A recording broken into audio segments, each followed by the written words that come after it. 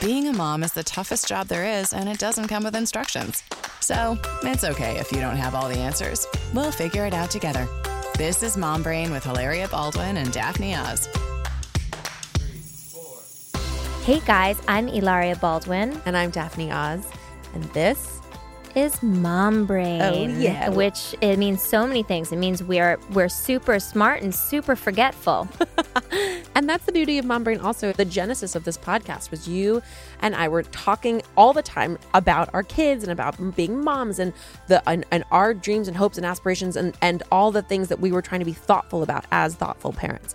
And it was such a natural conversation and something we had so much fun with, and we were learning a lot from each other and also realizing things that we still had to learn. Mm-hmm. And that's the whole point here, is how do we make our brains bigger and better through the conversation of what comes along with being the most important job we all have, which is and bring information here from lots of different perspectives, and never say, hey, this is the one right way to do it, but say, hey, here's your options. Here's some information on each option. Totally. And what feels right for you.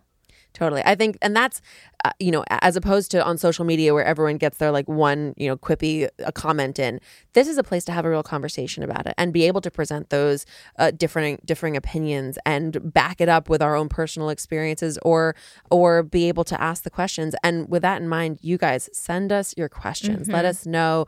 Laurie and I are on our Instagram. We read all our comments. We would love to hear from you. If you would like to email us, we now have an email, and it's mombrainpod@gmail.com. Mombrainpod@gmail.com. How easy is that? How easy is that? So you're sitting up late nursing, or you're driving your kids home from the car and you're stopped at a red light because we don't text and drive. Yes. Email us your questions, listening to this podcast. Let us know what you love, what you don't love, what you want to hear more about, what really piqued your interest, what your mom brain is wrestling with right now. And we can't wait to answer even all if you just questions. Want to vent. Oh, yeah. Just vent to us. Constructive venting. Not about us, about your children, about your own mom brain, not about our mom brain, because we're struggling enough between our 7 people that we have made between the two of us. Today, we are talking about somebody who does it all, Rebecca Minkoff. Rebecca Minkoff moved to New York City at only 18 years old to pursue her dream of becoming a fashion designer. She spent years establishing herself as a top fashion industry leader, and today, Rebecca Minkoff is a global brand with a wide range of apparel, handbags, footwear, jewelry, and accessories. Now, she's a good friend of yours, yeah, Daphne? She's a great friend of mine. And Becky is one of those moms, when you meet her, you're like, how do you do it all? Give me your time travel machine, because everyone knows, obviously, the Rebecca Minkoff line, handbags, shoes, clothes, watches, glass. I understand glasses are happening in the future. Sunglasses. She's also mother to 3 beautiful children, ranging in ages from 6 down to 6 months old. Wonderful husband who's a partner to her through life, and manages to support a variety of philanthropies along the way, and just launched her own new podcast called Super Women with Rebecca Minkoff. So I'm really excited to dive into our conversation with her and just pick her brain, pick her mom brain, and see if we can become as cool as she is. Well, that's a far stretch. Maybe not the 2 of us. For me. Anyway. I am the epitome of mom brain. I can't remember anything. I lost 3 things this weekend. Do you lose things all the time? I don't. And when I do, I know something's really wrong. Let's talk about your hyper organization then, because I'm amazed. I'm not hyper organized. You have 3 children, a full, thriving, insane career, and you don't lose things. So something is working for you that is not working for me. I lost my corporate Amex last week, and I was like, yeah, it was not good. Who went shopping? No one, thank God. Good. But I was having a fight, not with my husband, with someone within my company. And I think I was so angry that when I got out of the cab, I didn't pull it out. And that's where it went. And that's where I went. Yeah. I had the same thing. So it actually was a fight that my husband and I had on Friday about I don't think we could even explain what it was about, and we're totally over it and fine. But I lost 3 things this weekend, and I don't often do that, but I always know that I need to check in, slow down, take a deep breath, because it's it can get way worse. Because it just can kind of snowball. Here's what I worry about more. is I don't know that I lost something. And when I'm cleaning out my various bags or wallets or travel stuff, I'm like, oh, that's where that is. And then I'm like, I didn't even know it was missing. But hey. I like when that happens and I find $20. One thing you just said, Hilaria, though, was that you were fighting about something that you don't even remember now, and it's clearly fine and all good. Do you find that in the chaos of being a mom and in the chaos of just being busy, period, do you pick fights? Do you wish that you didn't? I wish, I'll just speak for my own self. I wish that I didn't fly off the handle as quickly as I do with my husband in particular, because inevitably it is an irrelevant fight that never matters, that like we don't remember for 2 seconds later. But it creates this strife and this moment of agita in a world that's already, our kids create a lot of chaos too. How do you get a hold of your own temper, or do you find that you've had these coping mechanisms that you've developed over the years so that you don't pick unnecessary fights? Well, the good news, Daphne, is it's always his fault. Oh, so that's just the thing. I find that I'm a pretty namaste even person. Of course, we all have our moments, but I try to take a deep breath and have perspective and stand back and really listen to what the person is saying, because you don't want to later on you're like, oh God, now I have to apologize. Now I have to deal with all of that. And obviously that does happen sometimes, but I used to do it a lot more. I used to just really rage and yell and do that whole kind of thing. And I just got to the point where I was like, this is such a waste of time. I have to be really efficient. And so I need to listen to you right away, hear what you're saying. And if it's not working, I say, hey, you know what? We love each other, right? We want to be friends, right? We don't really need to do this, right? Let's skip the whole part of where we fight and let's get to the resolution part. So I try to do that because I always am trying to think about how I'm going to feel about it tomorrow. No matter what, even like right now, I can think like, how am I going to feel about this tomorrow? We're all sitting here. I want us to have a good time. I'm so excited that you're here. So just always being present, but then being able to be a little bit outside at the same time, I think has been a really great tool for me.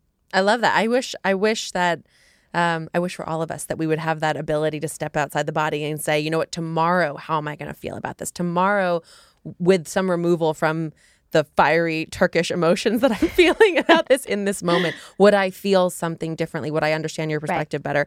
And by the way, that's not just for husbands, although my husband inevitably gets the brunt of me being overwhelmed in a moment, because I try not to put that on my kids ever, obviously. But I do think that something as aware as that, as just being able to give yourself that quick. I think about this with eating sometimes. If I give myself, I call it my count to my age before I cheat type of rule. And it's, if I count to 32 before I go in on the bag of Oreos, it's a different experience. You're very conscious of it. You indulge and you enjoy it, and it means something as opposed to this sort of mindless experience. And I like to think that there are elements of that to parenting too, that there are ways to give yourself a mental break so that you can stay namaste. Namaste. Mm-hmm. Well, what about in terms of parenting? I mean, I try to do that as well a lot with parenting and disciplining.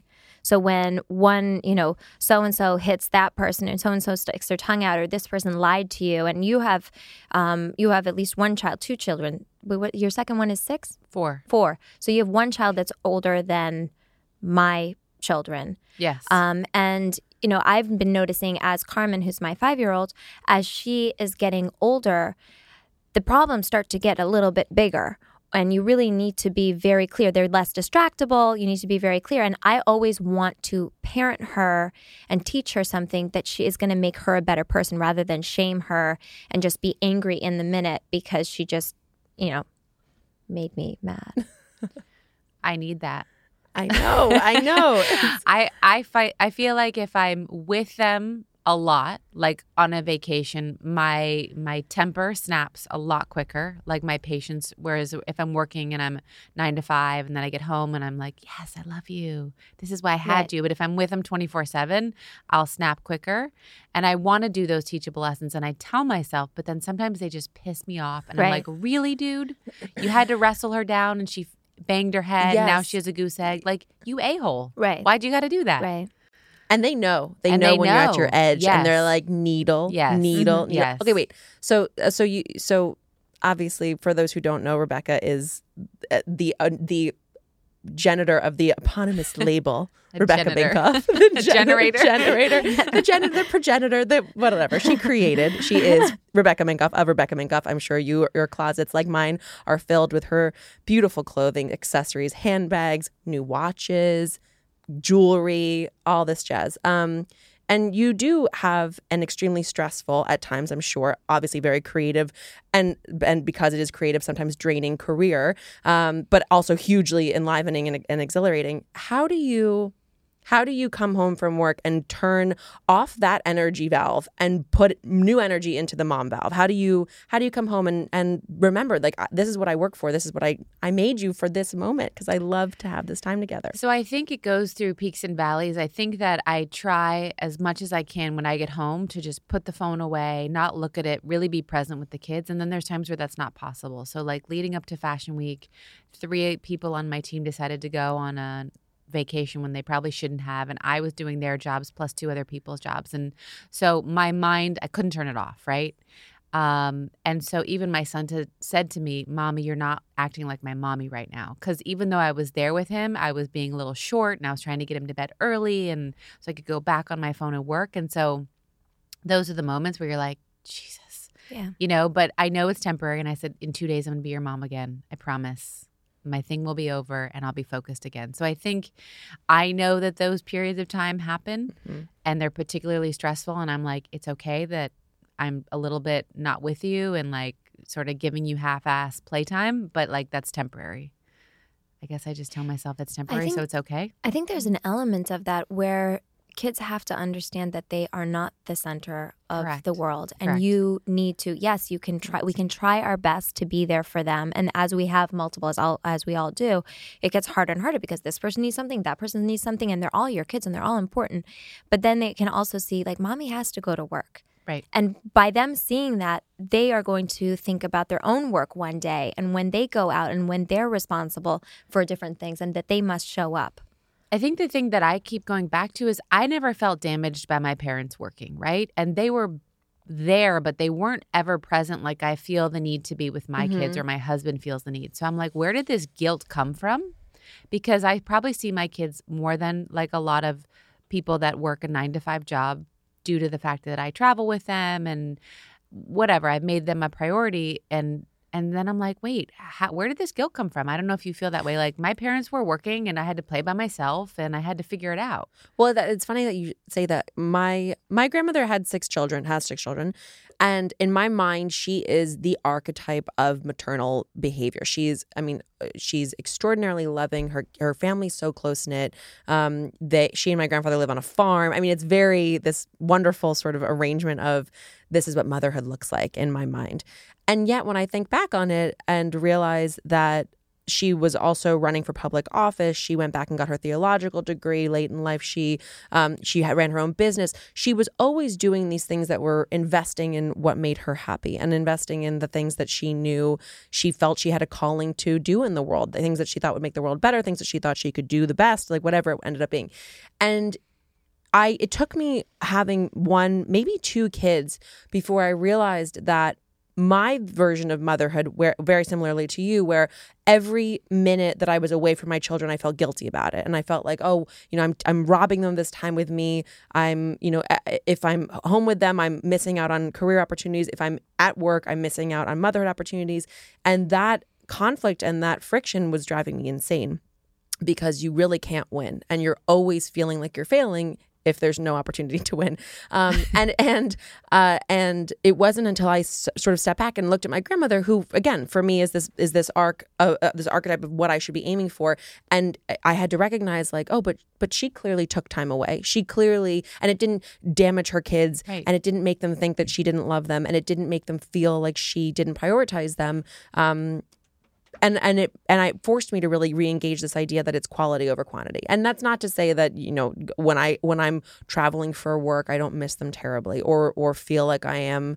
My absence is very clearly and acutely known. But I do think it's a new thing. I think that we moms who became moms, maybe call it after, 2005, this experience of the trade-off being seen as an extreme negative for your child. Right. I don't think it was as present before. And maybe that's just I wasn't a mom before. I think that they did feel that way. And I think your grandmother, if you take your grandmother, is she still? Yeah. Oh, so very if you much take so. your grandmother. she'll be in here. She'll be in here. She's our next guest. That would be amazing. That would be amazing. amazing. But I bet you if you asked her, because we also tend to idolize our parents and idolize our grandparents in some ways, unless there's something, profoundly wrong, of say, oh, well, they never felt this way and they never did this way. And actually, like when we're not there, they still exist. They have those moments when the door is closed and they feel overwhelmed. They have those moments when, kids are kids. They probably begged her, don't go. Mm-hmm. I'm sure that happened. It's just, there was this level of like elegance of like, keeping it together, and then maybe they just kept it behind closed doors. And they didn't have social media to document all of it. Exactly. No, my mom is a good sounding board for all of this too, because I do think, obviously the child remembers it differently than the parent, and obviously she's a mother of grown up children now, so she has some level of remove from her own motherhood, but also mothers forget so quickly what their experience was. Everyone's experience is rosy in past tense. It's or way worse than it was in past tense. So I just don't know how accurate any of the memory is. But in my mind, it was this perfect balancing act. And I think now there are a lot of demands on our time. Even our time that is our own sometimes feels like it's being robbed from us because we're always on call. I mean, email, you're always on call. Phone calls, you're always on call. Anyone who wants to reach you kind of always can. And maybe that's part of it. Maybe it's that our brains are never off. And as a mom, your brain is never off anyway, mom brain. But it's also that you feel this constant tug of the other. There's so many selves of mom, right? There's so many versions of you that are needed every day. And I feel like maybe something that I struggle with is how do I reshuffle this myself so that the mom self can be there and be and every once in a while just be that. No, you. I heard you say, and tell me if this is correct, but I heard you talk about how there is no such thing as balance. Nope. That balance is just a mirage. That being said, you also talk about how you don't take meetings before 9:30 in the morning. Yep. And you never are away from your children for more than 5 days. Wow. Am I correct? You are correct. I did my research. You did the research. I love it. So that being said, like, what's your advice to other mothers in terms of trying to find the line between being an extremely successful, beautiful businesswoman? You look like you have it all together. You're standing right here. You're sitting right here in front of Hair us. and You makeup look. this morning. Oh, that always helps. Good glam I'm gonna does help. sleep in it all week. I'm not We're lying. Wouldn't that be great We're if gonna you just interview her again on Go Friday. See into how your that goes. casket and just Seriously. wake up looking like that. And then also being there and being a mom and where, if there's no balance, where's that point that you're trying to find? I think that each person has to explore within themselves their limits and not look at other moms, and especially moms on social media, like how they're doing it. And I think you have to go, what am I comfortable with and what am I not? So I know if I don't do drop off, I'm missing out on something. If I get home too many nights, like past, 7, something's wrong. For me, if I'm gone for more than 5 days, a kid comes with me, even though that makes my trip harder. I don't sleep, like all those things. So I think I spent a year or two, especially after each kid, because it changes, like exploring like, what are those boundaries? And then trying to remain as firm as possible. And I realize it's not possible for all people to do that. But I try as much as I can that I know I'm saying no to things. I know I'm making sacrifices with friends or with, never getting to see Daphne and having dinner, Pathetic. We are the worst. We've been trying to plan it for like a month. But so I think you sort of know what are the sacrifices you're going to make.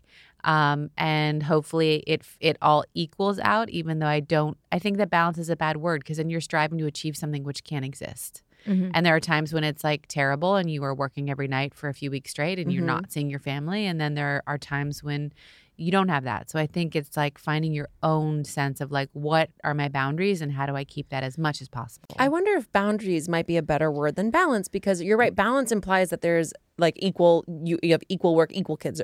And I don't think that that's ever the case. I kind of think it recalibrates. So some days I'm an A mom, a B wife, a C friend, a D employee, and the next day it can completely, rejigger. I wonder though, because you said, after every child it changes, and you've 3 and they range in age from 7 to 7 months almost. My boy Nico will eventually be, he doesn't know this yet, arranged marriage with my little one, Nika. Love it. I'm in. Nico and Nika, you heard it here. Hashtag everything. I wonder what you would tell the version of mother that you were for Luca, your first, now that you've had 3. How did you do things differently? And would you have done things differently if you had the benefit of hindsight? I think what I would have done differently would have been to enjoy those moments where it's just one kid. Where sometimes you're like, oh, he woke up early, I'm not going to get to sleep, or this is so hard. Guess what? It is not hard with one kid. It's a fucking vacation, okay? Isn't that insane? But you don't know that until you have 3. But it's, by the way, when you have your Or 2. first, you're like, when I had my first, John and I would wake up at 4 a.m. when she decided to wake up for the first time, and look at each other and be like, we thought we were so fucking busy before we had children. What were we doing? Right. Every weekend morning that we had just ourselves to worry about, every weekday that we had just ourselves to worry about, what were we doing? And you have your first and you're like, oh gosh, this is so challenging and my life is so full now. And then you have your second and it's like, you just keep getting thrown through the ringer. I think after 3 though. And then you have your 4. It actually, I think the biggest difference is 1 to 2. Yeah. Yeah, big 1 time. to 2 is really 100%. tough because you do think, all of a sudden you're a parent and you think your life is so tough. Right. Which it is. In fairness, it is way Shock. tougher than it was before. Yeah. And your entire focus is centered around this one child. Yes. And then you have another one, you're like, whoa. I don't know how to be like all I can be for this person to this person as well. And then this first person is complaining that all of a sudden this new person is here and it should not have been invited and must be sent back immediately. And then but once you have 3 and then 4, like literally there was no difference between 3 and 4. The zoo None is already whatsoever. in place. It's just new animals. I'm slowly trying to convince my husband for the 4th. Oh, do it. But he's like, I already don't have enough time for the 3 of them and you, and I don't talk. I'll call him. But Okay, talk I'll about call that. When do you and Gavin, if ever, get alone time? Oh God, we have to schedule these dates. How are you going to have a 4th? Is there sex? Tell us everything. Do you really want to know how Yes. broken my vagina is Oh right my now? Should we go there? Mom brain. Mom badge. This baby came out of me so fast that I think he broke something on the way out. So I'm currently getting vagina therapy to fix it. This is a new thing. This is like actually know being about this. No, You I've talked to been me. hearing about this a lot. I heard about it first because in France, apparently, after you give birth, it is commonplace. It is paid for by the state for women to receive pelvic floor rehabilitation, which is essentially an intense version of Pilates, which helps you get obviously control of your pleasure zones back, which is really important. Gets control bladder, gets control of your lower abdominals, and I really think that getting that core strength back is actually a huge part of mom's recovery mentally, because that's the center of your body. If you have if you feel like loose and out of control, which I do for a long time after giving birth, because it never dawned on me that there would have been rehabilitative exercises specific for post childbirth. Yeah. Anyway, so I've been talking about this because I was really intrigued by this French practice, and more people are saying there's vagina therapy now in like a totally not. But is that what it is? So I mean, I'm a yoga teacher, and that's what I do with my postpartum moms. That's what I do for myself. I notice a big difference between week 1, week 2, and week 3, just in terms of the amount of Kegels I'm doing, the amount of core work, not as in abs, but just core strengthening of pulling everything back together and becoming myself again. Is that what vagina therapy is? Well, I'm calling it vagina Oh, therapy. so it's not actually It is called that because no, it's pelvic floor work. Oh, okay. So she's teaching me like Right. how to properly Kegel. Are like, we all which- Kegeling right Yeah. now? I just did when you said it, Ilaria, I was like, oh, there If you it heard is. me choke a little bit, it's because I was like, sucking it. So she's teaching me that. She's also teaching me there's a massage you have to do internally, which my husband loves to participate in. That's nice. I thought part of my muscle was bone, and she's like, that's your muscle. That's how hard it is, and it has to relax because the act of having an orgasm is relaxing Right. and convulsing. So she's just teaching me a lot about my anatomy, which I didn't know. And Isn't that and funny helping. that you've birthed 3 times though? And similarly, I think we are. sadly uneducated about our own anatomy and about what goes where and what not. Obviously, we're not talking birds and bees people. We're talking about like just you by yourself, understanding how things come back together and how things do reorganize after the incredible birthing process. And I think that's really important. I think it's important for connectivity and with yourself first, because that's You part have to know of what you're doing Yeah. before you can tell someone else what to do. I think it's one of the biggest problems where people say don't do anything for 6 to 8 weeks afterwards. And maybe that means don't run a marathon. And people always, will write on my Instagram as they see me doing like small stretches and small little exercises. Like I'm not going out and like, doing tons of push-ups and stuff like that. I'm doing very small little movements that start to take care of myself and bring me back to me. And that's very frowned upon in our culture. Just don't sit there and don't do anything. Lay down, nurse the baby. That's all you're supposed to do. And I do think it's this kind of like, I'm going to close my eyes, not look down there until everything somehow heals enough that I feel like I'm semi myself again. And a lot of people never get there. They never get there. And it just kind of spirals and gets more and more difficult to return to yourself. And that's why I'm such a big advocate of course, being fit on a daily, on your regular life. But when I'm pregnant, I continue to move. I want my circulation to go. I want to be working on my Kegels. I want to be working on my arms and my legs to be able to not only like carry my kids, but just to, relax my shoulders and feel better. And then it helps me so well during my labor and delivery. And then, postpartum, I tend to snap back pretty quickly because there is that just awareness and connectivity to myself. I just get so tired after giving Me birth. too. And I that's why, look, I've been a healthy eater for a long time. I grew up, I eat healthy foods because I find them delicious. And the way that I like to make them, I find them delicious. But I find I recommit to it even more in pregnancy and post-pregnancy, because that to me is the first way I start to give back to myself. It's with food that I feel like it's encouraging milk. It's making me feel like I'm getting my fitness back without it's giving me a way to feel some kind of control or like there is some kind of support system around me. But I want to go back really quickly because I think we got to the vagina part quickly. Wait. But I want to finish. I want to finish your thought for a second, and we'll go back to the vagina part. Yes. That I'm now in my next cocktail party. I'm not going to call it vagina therapy, but the two of you guys almost tricked me into doing that. No, but I don't think one thing that bothers me is that people will see that my commitment to fitness and they'll be like, whoa, but that's, I want to be able to eat. And just kind of what you said, I am tired. I'm tired too. Yeah. And I'm not, again, it's not me going out and doing a whole hour, but it's just realizing that even though it's hard, it's so worth it. And it actually gives you more energy. I mean, Totally. This time around, right after having this baby, I had pneumonia when I delivered him. I was so sick. And my neighbor, she made me these breastfeeding cookies. They're basically chocolate chip cookies that you're like, all right, whatever. And I make so much milk anyway, so I don't need the extra cookies. But I just was like eating chocolate chip cookies for like a week or two afterwards because it was so easy and nothing tasted like that much anyway. So that you could like taste like a little bit of sweetness because I was so congested.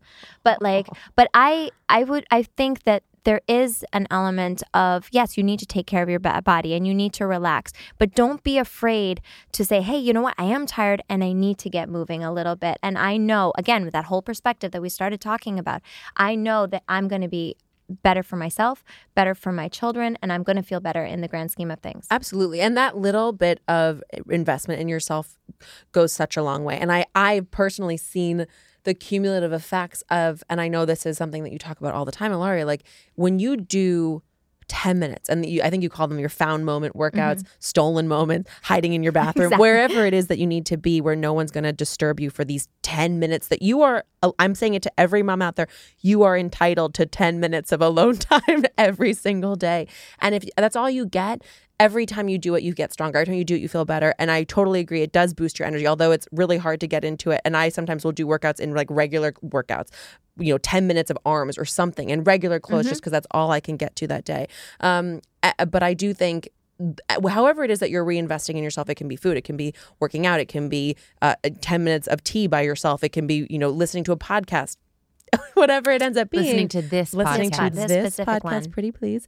I think that we would really all be much better if we felt like we were allowed to do that, because you are a better mom, a better version of yourself, a better wife, a better everything you're trying to be when you have that experience of self-love. So back to getting back to vaginas. Yes. So, but more than vagina, more about relationships. So obviously a huge portion of your time is devoted to work, a huge portion to your kids. What time is left over for you personally and for your marriage? I would say not very much of either. I think we have decided and is that, while they're young, our focus of our time together is as a family. He would love to go on date night once a week. He would love that. And I can get there like once a month.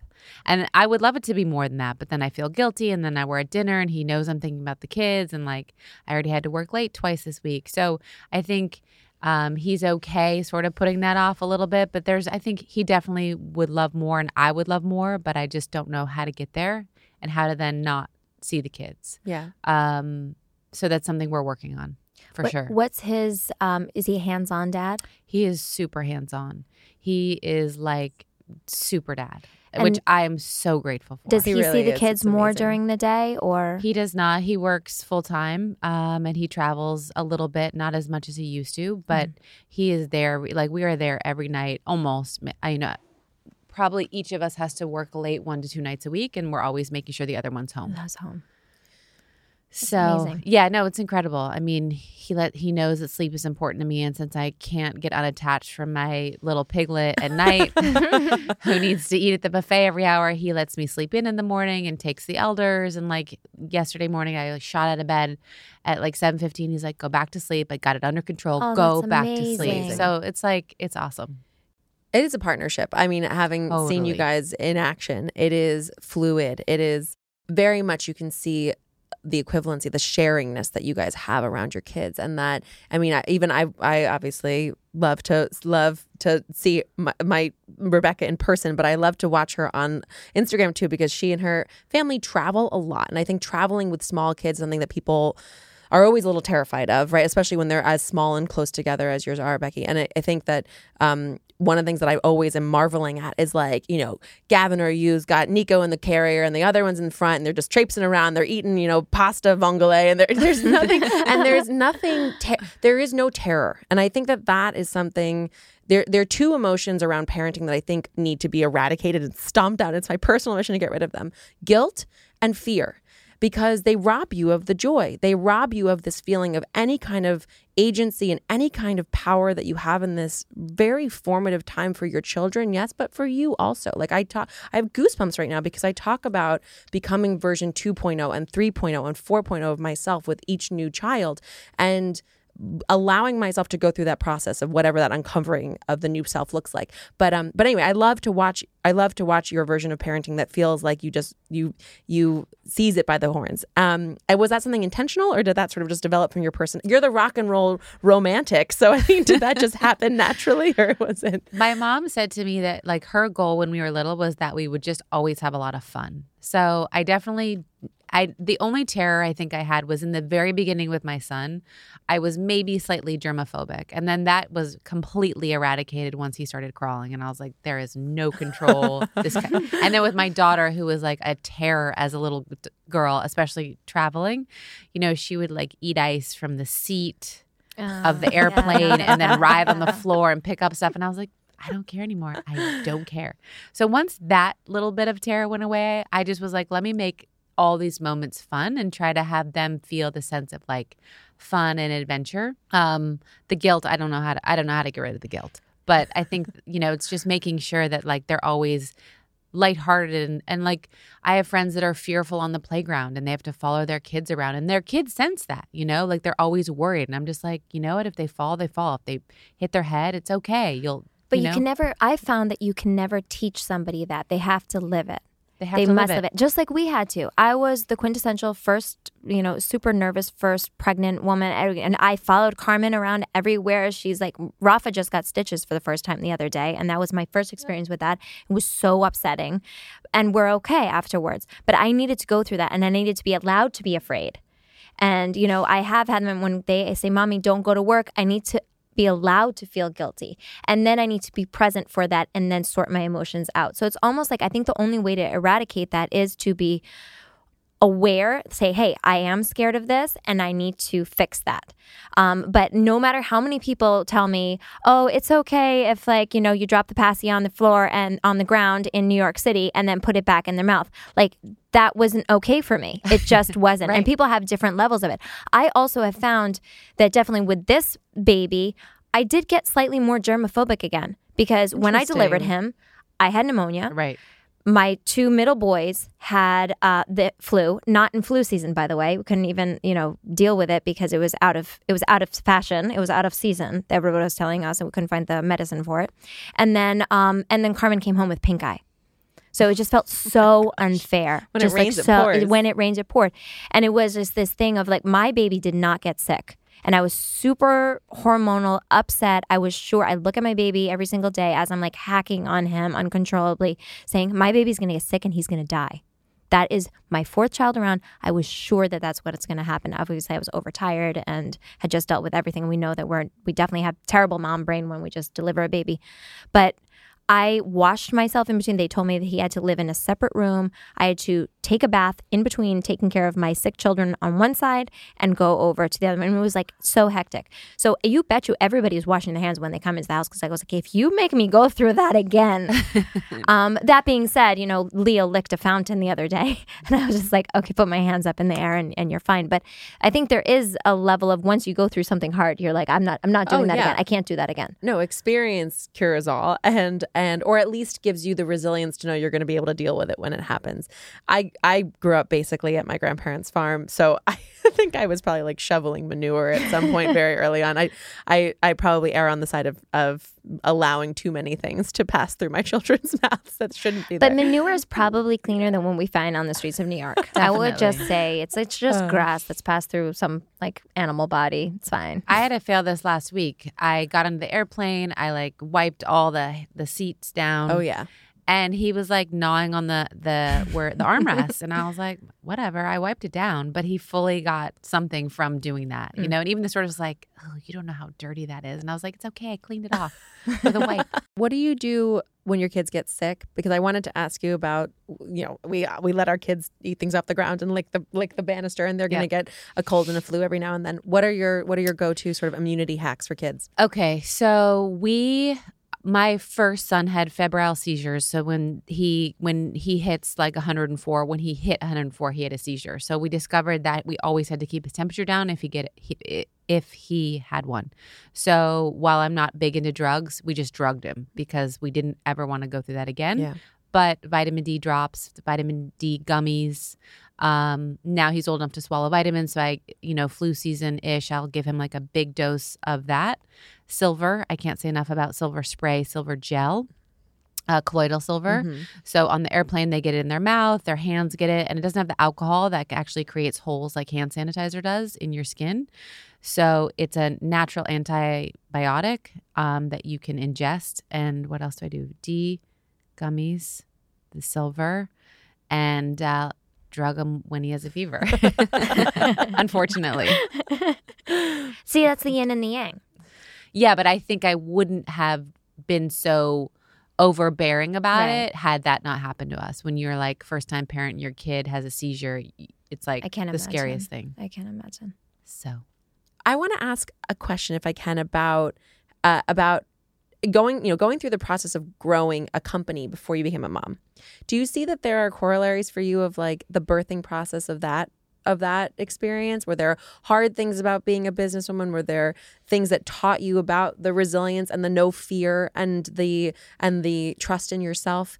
And how do you sort of navigate that now that you have other babies that are also requiring of your creative and investment? I think that I feel very much that I couldn't have done what I did with a kid in building my business. And I know that some people start businesses when they're 9 months pregnant and they have a great time of it. But I think it took all of me and it took all my time. You know, I worked till 11 every night prior. You know, I worked weekends. I traveled tons for work. And so I think it was this all-consuming, Gavin and I were both building our careers. And so we're like, high five, we'll see you on the flip side. And so I think that time period of putting in that type of hard work makes you strong, makes you resilient. And it wasn't easy. There was so much failure. There were so many hard times. And I talk about that very freely because I don't want people to think it was a sugarcoating, Cinderella story. And I think that honestly, sometimes having a kid can be harder.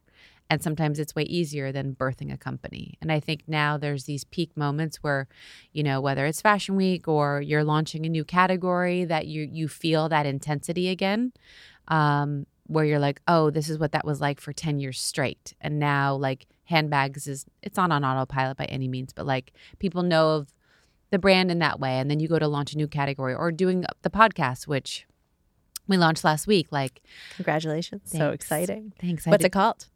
Well, it's called Super Women with Rebecca Minkoff. Yes, you are. Hopefully you'll both be guests. Yes.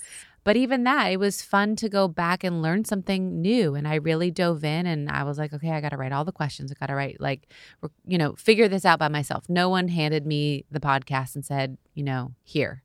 And so I think it was nice to have that feeling again of building something from scratch and trying to figure it out. And as we air episodes, like what works, what doesn't, and why. And I like that. I love that. I started a yoga studio a long time ago.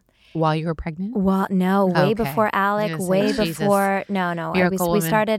started a couple yoga studios, and I look back at that and I don't think I could ever do it again.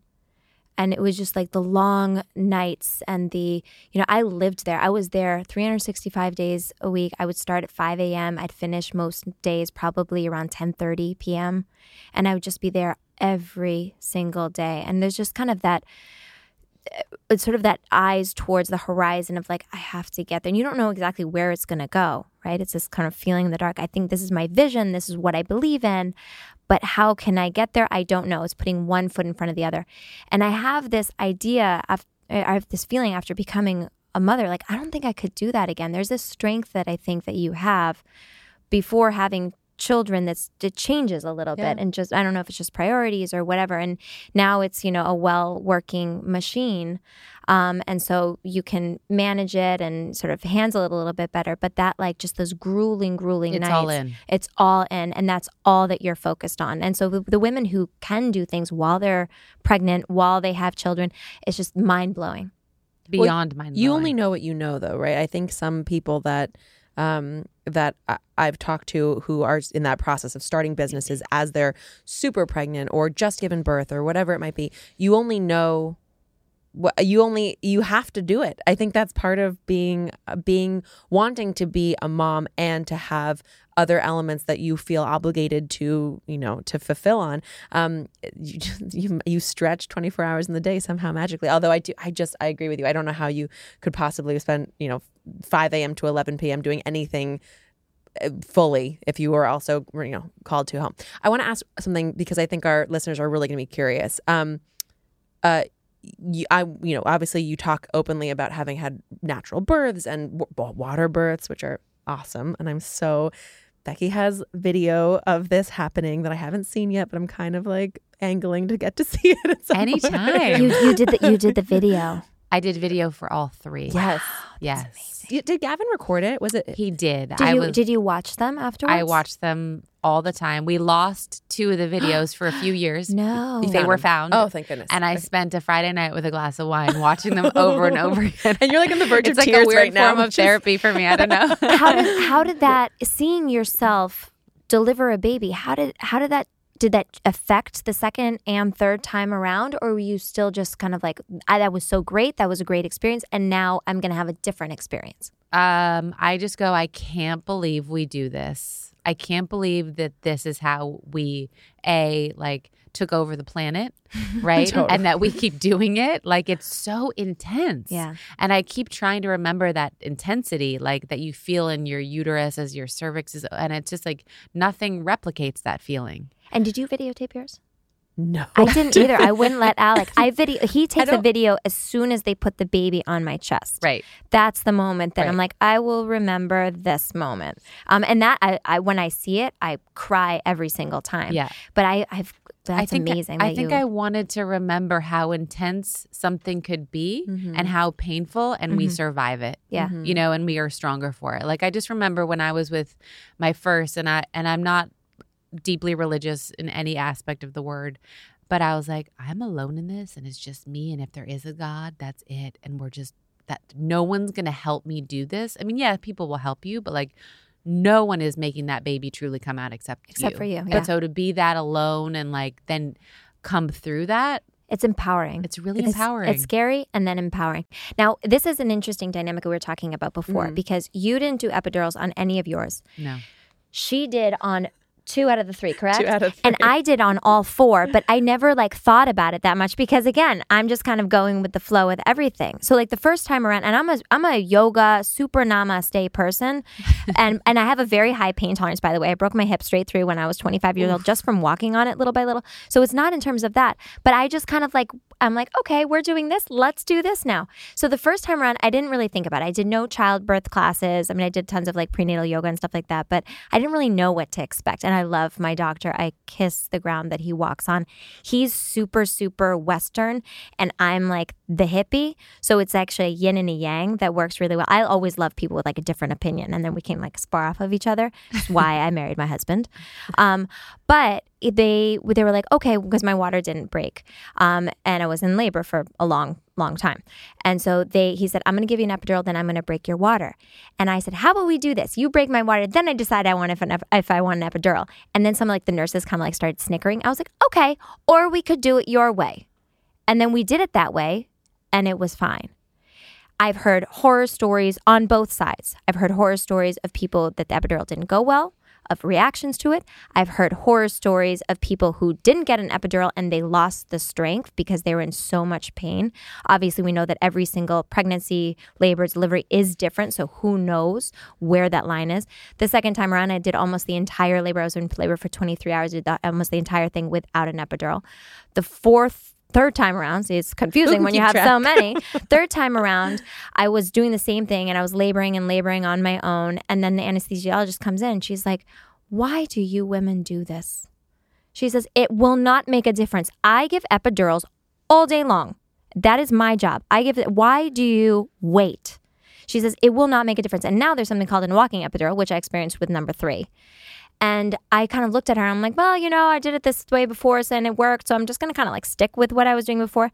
And then the 4th time around, I was induced because of this whole complication. It was like a lovely, lovely experience. And again, if you told me 5-6 years ago before I had children that was going to be my story, I'd be like, shut up. Like, go away. You don't know me. I do handstands for a living. And so, I mean, I'm very interested to hear your take on this because you're such a strong advocate, which is so admirable. I'm like, and my mouth is completely open with the strength that you have and that you recorded it and then you did it again. And I watched it. And you watched we watched it. I had no idea when I went into this, but I watched The Business of Being Born, and I decided that the risks of Pitocin, induction, then labor slowing down, then emergency C-section because you're not progressing. I thought that was a risk that I was not willing to experience. Obviously, if I needed to have a C-section because there was something that went wrong, totally willing to do that. But I didn't want to introduce something that would potentially lead to that outcome. Mm-hmm. And I think the statistics are 30% more likely to have a C-section if you do get an epidural. And I said, you know what? With that information, the fact that we've been doing this for 10,000 years, my mom's generation, most women did it without it. I said, I want to see if I can tap into something that is bigger than me, more powerful than me, and if I can come out the other side. And so I think once I did it, it was awful. Yeah. It was not easy. It was the hardest thing I've ever done. But I just decided, if I did it once, I can do it again. And I think when you go into the second time, you know what's going to happen. You're like, oh God, I'm going for it again, and I can't believe it. And then you do it. And then with my third, I labored in a hotel room close to the hospital because Brooklyn's too far away to labor. And I literally was like, guys, should I just go to the hospital and get this epidural? Should I do it? And both Gavin and Latham were like, this is not what you wanted. Like, let's just keep going. And I had that moment there, like, should I do this on my third? But then what if it did end up in a C-section? That I'd never forgive myself, if that was the reason why I got one. So I just was like, you know what? It's going to be terrible and we're going to get through it. And the minute my water broke, I started crying because I was like, oh God, it's about to get fucked up. Yeah. It's about to get like gorilla style primitive. I'm going to start moaning and screaming. And then you do it and you're like, oh, okay, I could do that again. But like, do you ever get to the point, because what somebody said to me, as obviously you chat about it with a lot of different people, but what somebody said to me was, would you get a tooth pulled without anesthesia? Definitely not. That's where the line is. That's the boundary. I don't know. But I don't know. There's not another human involved Correct. in your tooth pulling. Correct. But I think that I will say this, having gone back and forth. And it's interesting to me that you had that moment of terror with your third, because I kept thinking every time it'll feel like going over a roller coaster, where the first time you go over, you're like, oh shit, we're getting to the top. And then you fall and it's like, okay, and then the second time you go and you kind of anticipate what that experience is going to be like, and it's okay.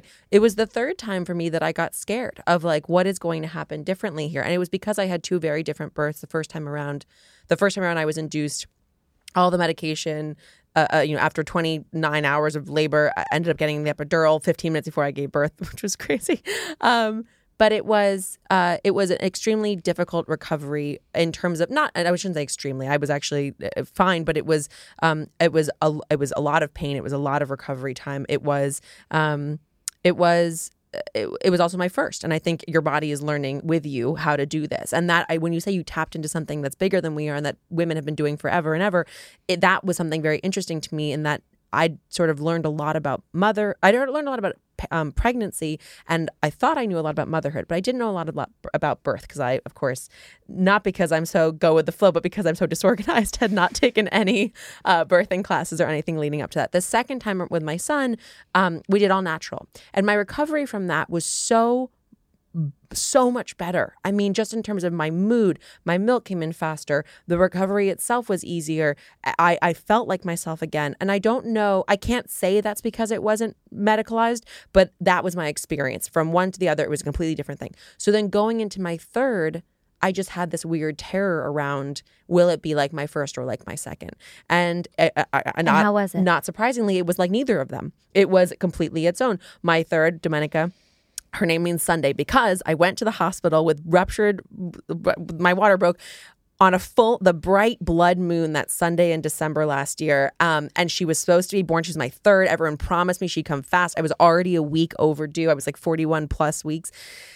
This little girl, my lovely Sagittarius, no one rushes her. No one rushes baby out of the womb. She was going to stay there as long as she damn well pleased. And she came on a Monday, but I was like, well, your name's still Sunday, so take that. But it was petrifying in a lot of ways that I'm glad to hear you say. I'm glad I wasn't alone, because I think you hope that you'll just become a veteran and everything will feel commonplace. And the reality is motherhood puts you on your ass almost every day. And that, I think, is what is so valuable about having a forum like this where we can come together and talk about it, because your experience, Becky, is different than anyone else's we're going to talk to. And I could sit here and chat with you about it all day, and I think we're probably going to have like a repeat visit, because you're watch amazing. births. I follow all these birth people. I still watch them every day. People. Yes, I do that before my second. Badass mother birther, crazy stuff. Oh yeah, the ones where they're like walking in the kitchen, they catch their own babies. Just everything. The amount of breech births, like vaginal breech births, she shows is fascinating. But can we talk about people who like give birth in a toilet? How do you ever not know you're pregnant? Know that, yeah. I don't know. I just felt like I had to pass some gas, and oops, a baby came out. Oh my god. I wanted to ask you about where you buy kids' clothes. I think Rockets of Awesome and Stitch Fix Kids is great. You get a box, you return it all. I do buy a lot from Zara. I'm not gonna lie. I love Zara. What else? Old Navy for the pajamas, the tight pajamas. You know. Are you an Amazon person or like? I am, or but one not of these- for for clothes. Never. Just stuff. The amount of just stuff that we don't need. Becky, tell us what's up next for you and what we should pay attention to in the world of Rebecca Minkoff. Definitely download, subscribe, rate, and review my podcast, which is out, Superwomen. What else is next? We are launching our eyewear, which I've been teasing on the gram. Amazing. So if you need some sunglasses in the depth of winter to protect your eyes, get them. Amazing. Well, we love you and we thank you for being here with us. Thanks for having me. Thank you. So Daphne, that was amazing, and she's such an incredible. We're going to cut this part out because this just sounds so canned. That being said, we are going to warm up, and it's going to be okay. It's going to be awesome. So no, one of the things I love talking about with her is she's so she's so confident and she's so articulate about why she does the things, but she's so focused on this is the way that I do it, and this is what works for me. She's not preachy, yet she's a wealth of information. Well, let's for mom brains like mine who can only remember 3 things at a time, let's give everybody the 3 things that we're taking away here. 1, I think most importantly, have fun. That's what I read from her all the time. And she does it with her kids, and she does it in her business. And I think that's chief, and have a little less fear, which I think is good. 2, vitamin D and colloidal silver spray. I know. I need to find out more about the silver spray. We'll link to that or something, because I think that's a great tip to have throughout the fall. And number 3, look like a badass rock star when you leave your house. I think part of her thing is owning, or she's confident, she's powerful, she's got her business going. And mom, being a mother can make you feel vulnerable and make you feel out of sorts sometimes, even when it lifts you up and makes you extraordinarily happy. And I think when you dress the part, it helps things along. You fake it till you make You it. fake it till you make it. What can we call this segment? A few of our favorite things. These are a few of our favorite things. Is that allowed, or do we have to pay for that? No, hell no. Oh, okay. That's the English language. It's a podcast. It's less than 15 seconds. It's common use. Now for a few of our favorite things. I don't know if we can sing it. I did learn from Alec doing Match Game that you have to buy the rights to songs, so you can't sing them. Yeah. So we will Humming. not be singing this part, but we have named this next section a few of our favorite things. I feel like one of the things you're always looking for is, or I should say, the only reason I buy anything these days is because it's been word of mouth recommended to me by someone I really know, trust, love, care, value their opinion. And so there are a couple of things making our lives that much better right now. We're going to share them with you. And I will totally try almost everything. Yeah. Almost everything. They're like, this is life changing. And you try it and your whole face turns vagina red. therapy. Like vagina therapy. I have to tell you, I have a confession. And the confession is that I always judged moms with the wipe warmer. The wipe warmer. And I was like, oh my God, suck it up. The baby cries a little bit because that thing is so cold at 2:00 in the morning. This is a very specific confession. Okay, it's very specific. But let me tell you something. And we would kind of like laugh about it in the house. My 4th baby would cry so much when he would get his diaper changed because the wipes were so cold that all of a sudden we got a package with a wipe warmer that maybe I did not deliver. Order. Mom brain.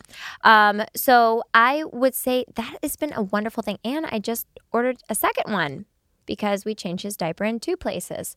And it was some of the best $20.99 that I ever spent. It's kind of amazing. So the wipe warmer just made him like so much happier and he doesn't scream as much. So I would say I don't think it's a necessity, but it was one of those things that I kind of rolled my eyes like, oh, first time moms, whatever. And by the way, I didn't do it when I was a first time mom. And now 4th child around, my baby is very happy. The other 3 totally suffered through the cold wipes. Can I tell you something though? For the whole family, you can't throw it into the toilet, obviously. But having a wipe warmer in the bathroom, especially if you have small children who you're trying to teach potty training and trying to help them engage in wiping themselves and the whole thing, having a nice warm wipe makes them very happy to do that. It's less traumatic. And you just have a wastebasket next to the toilet and it's less traumatic and it works well. My product that I'm going nuts over right now, and if this is you... If you are one of those people who wakes up and your eyes are dry or red, and you told me about this also, that you love eye drops. So I went hunting around for eye drops because I didn't want to put, like, the only ones I could find in the grocery store or in the, convenience store were redness reducing. I felt maybe like a little harsher than I actually want. I just want saline drops. I found online these individual ampules called Optique One. They're Boiron. Yes, they're so homeopathic and they're totally hygienic, and you can literally keep them in your makeup purse, or I have a bunch in my glove compartment in my car, and you tear one off at a time, and they're just enough drops for both eyes. It has changed my life. Less. I water. find that when I wake up in the morning, I am less. What is the word? Congested. Congested. No. Puffy. I'm less puffy.